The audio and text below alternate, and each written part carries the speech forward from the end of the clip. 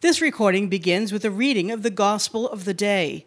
That will be followed by the homily from Father Paul O'Brien. The Lord be with you.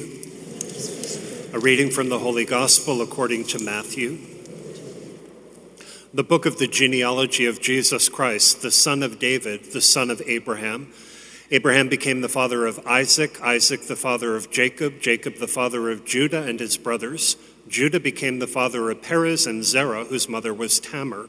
Perez became the father of Hezron, Hezron the father of Ram, Ram the father of Amminadab. Amminadab became the father of Nahshon, Nahshon the father of Salmon, Salmon the father of Boaz, whose mother was Rahab. Boaz became the father of Obed, whose mother was Ruth. Obed became the father of Jesse, Jesse the father of David, the king. David became the father of Solomon, whose mother had been the wife of Uriah. Solomon became the father of Rehoboam, Rehoboam the father of Abijah, Abijah the father of Asaph. Asaph became the father of Jehoshaphat, Jehoshaphat the father of Joram, Joram the father of Uzziah. Uzziah became the father of Jotham, Jotham the father of Ahaz, Ahaz the father of Hezekiah. Hezekiah became the father of Manasseh, Manasseh the father of Amos, Amos the father of Josiah. Josiah became the father of Jeconiah and his brothers at the time of the Babylonian exile. After the Babylonian exile, Jeconiah became the father of Shealtiel, Shealtiel the father of Zerubbabel, Zerubbabel the father of Abiud. Abiud became the father of Eliakim, Eliakim the father of Azor, Azor the father of Zadok. Zadok became the father of Achim, Achim the father of Eliud, Eliud the father of Eleazar. Eleazar became the father of Mathan, Mathan the father of Jacob, Jacob the father of Joseph, the husband of Mary. Of her was born Jesus, who is called the Christ. Thus, the total number of generations from Abraham to David is 14 generations. From David to the Babylonian exile, 14 generations. From the Babylonian exile to the Christ, 14 generations. Now, this is how the birth of Jesus Christ came about. When his mother Mary was betrothed to Joseph, but before they lived together, she was found with child through the Holy Spirit. Joseph, her husband, since he was a righteous man, yet unwilling to expose her to shame, decided to divorce her quietly. Such was his intention when, behold, the angel of the Lord appeared to him in a dream and said, Joseph, son of David, do not be afraid to take Mary, your wife, into your home, for it is through the Holy Spirit that this child has been conceived in her. She will bear a son, and you are to name him Jesus, because he will save his people from their sins. All this took place to fulfill what the Lord had said through the prophet. Behold, the virgin shall conceive and bear a son, and they shall name him Emmanuel, which means God is with us. When Joseph awoke, he did as the angel of the Lord had commanded him, and took his wife into his home. He had no relations with her until she bore a son, and he named him Jesus. The Gospel of the Lord.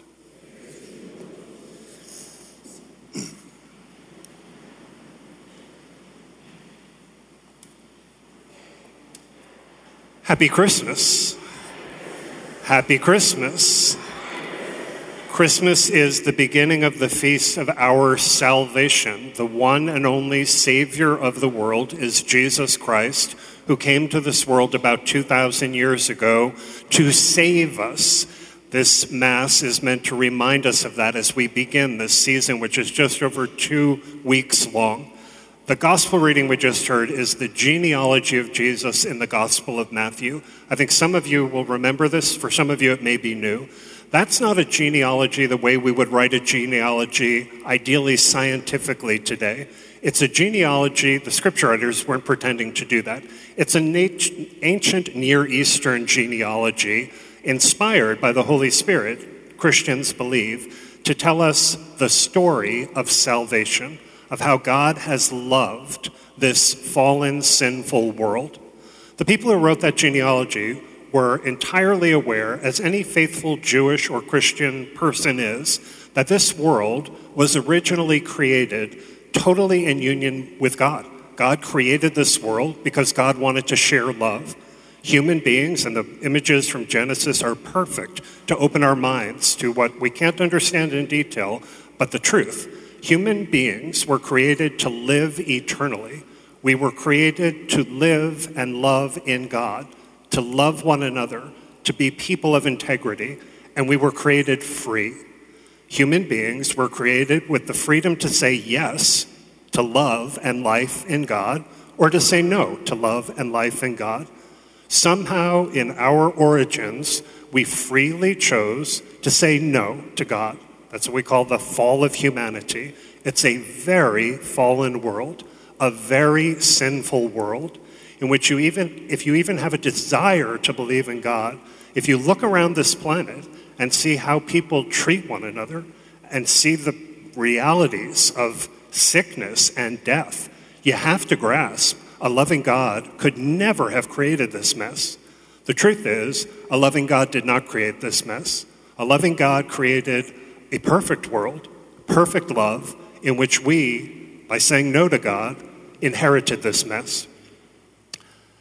That story of that genealogy is the story of how much God has always loved this sinful, fallen world. It starts with Abraham, whom Jewish and Christian people would see as our father in faith, and it takes about 2,000 years of God's reaching out through our Jewish ancestors, constantly still loving the world that rejects God.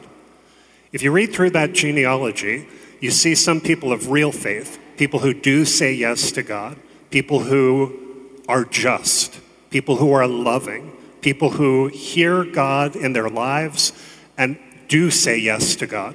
But if you read through that genealogy, you much more see the sinfulness of human beings. If you read through that genealogy, you're reminded of people in the scripture, in the Old Testament, who are idolatrous and godless, people who commit incest, people who are abusive, people who trick one another, who deceive one another. If you read through those names and just say, well, who is this person in the Old Testament? You see people who are bloodthirsty, who are violent, who are oppressive to their own people, to God's people. You see miserable, sinful people who do terrific damage to themselves and to other people. And you see some people who are a mix, people who are weak but try to do the right thing sometimes. You see people who are grave sinners who actually do some very virtuous things. And you also see some people that you don't know anything about. It's just the name. We have no idea who these people are. You wouldn't even think about them. Into all of this, so I hope you get this. This is a fallen, sinful world. I hope if you pay attention to that genealogy, you can identify. I hope you can identify with some of the holy people, but I hope you can identify with the sinful people and the mixed people. I hope you get that death is the end of the story unless God saves us. It's a sinful, fallen world, and it ends in death unless we're saved. So that's why that's my favorite Christmas reading, that gospel reading, because the perfect time is when Jesus comes. That whole genealogy is to point to the end, which is Jesus. 14 generations, I think, again, some of you remember this. 14 generations, 14 generations, 14 generations, but if you actually read the passage, it's not 14. It's like the authors are saying, pay attention, it's not 14, 14, 14. When Jesus comes, it is. 14 is the Hebrew number for perfection, times 2. 14, 14, 14 adds up to 42. If you divide 42 by 6, it comes to 7, which is perfection, which is the new seventh day, the new creation. When not through that genealogy, but through the woman at the end, Mary, someone completely new comes to save everyone who has come before. Jesus Christ is the one and only Son of God who comes at the perfect time in the history of this world to save us. He's completely unexpected. Man, bang, a woman, and he's a complete surprise. Nobody on this planet, including our Jewish ancestors, had any expectation of the way that God actually did save this world. God so loved this world that in the fullness of time, God became a human being. Imagine if you were going to save the world, blow up all the evil people, hold up all the holy people, make people follow the rules suddenly. But you couldn't do that, respecting human freedom. At the perfect time, God became a human being and lived a fully human life, and as an adult, went into other people's lives and offered himself, offered love, offered for people to get to know him and make the free choice, you get this, to say yes or no, the final opportunity to become what we originally were. Jesus Christ, the adult Jesus Christ, the baby who's born at Christmas, lives a fully human life, and he makes the choice to say yes to God as a human being. He offers himself as an adult to people. He offers nothing but love, and people can say yes or people can say no. They ultimately so say no, the ribbon is kind of in the middle there, that they crucify him, and he continues to say yes to God.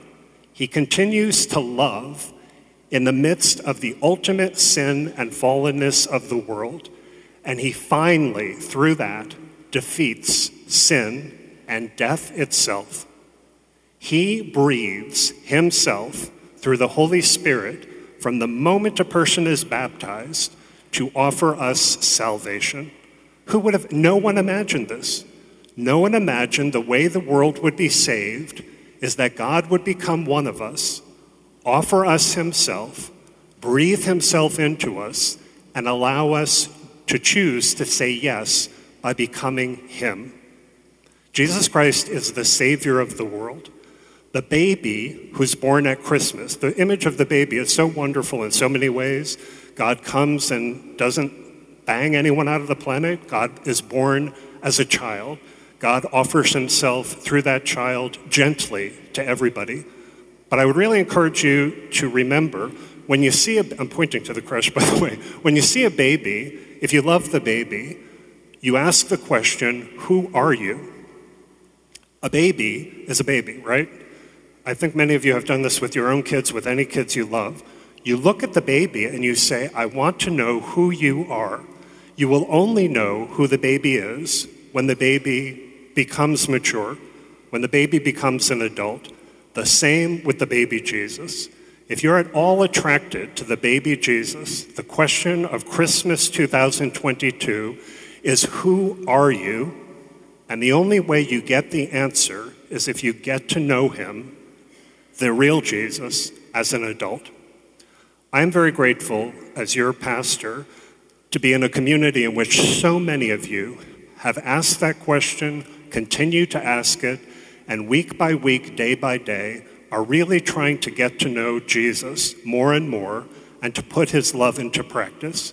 I have never experienced salvation growing in any community in which I've lived more than in this community. So many people of all kinds who ask Jesus, who are you? And get to work trying to allow him to grow in them for salvation to become real. So this feast is the feast of the beginning of our salvation, and I invite you to enter into the grace of this season as deeply as you can. I'll give you two concluding thoughts. Many, many people in this community prepared for this Christmas season by living Advent. The truth is, God owns time. The season begins tonight. It goes this year through January 6th, 9th. It's 16 days, whatever that adds up to. You've been preparing spiritually to welcome in that grace and to cooperate with it. If you lived Advent, thank you. What I encourage you to do is now drop yourself and just be open to the grace of Christmas. No more self-analysis, no more self-reflection. One day at a time for 16 days, give yourself the gift of thanking God or Jesus or the Holy Spirit for the grace of this season, to talk to him directly about your desire to have him be reborn in you, and to leave it at that. To make this the simplest, most focused openness to the grace of the rebirth of Jesus in you. If you haven't been living Advent, if you haven't been living as a Christian at all, if someone just dragged you in here today, I'm very grateful that you're here. And I encourage you to consider doing something in the next upcoming year. The something I encourage you to consider is, if you believe, or if you even want to believe, that Jesus is the Savior of the world, when someone gives you a gift, if you really love that person, you give. That's how you know love is alive in you. Consider giving Jesus and yourself the gift of the next 6 months. You cannot live with him as your Savior unless you continue to get to know him and put into practice trying to live his love. I invite you to consider just for 6 months, week by week, whether it's in this parish or in another parish, giving him yourself week by week, Sunday by Sunday, to let him in. And if it's appropriate for you, to receive him in the Eucharist. 6 months is half a year. It's a controllable period of time. The next 6 months in the church, we'll live through some of the story of Jesus. We'll live through the huge gift of Lent, where he offers us to be purified.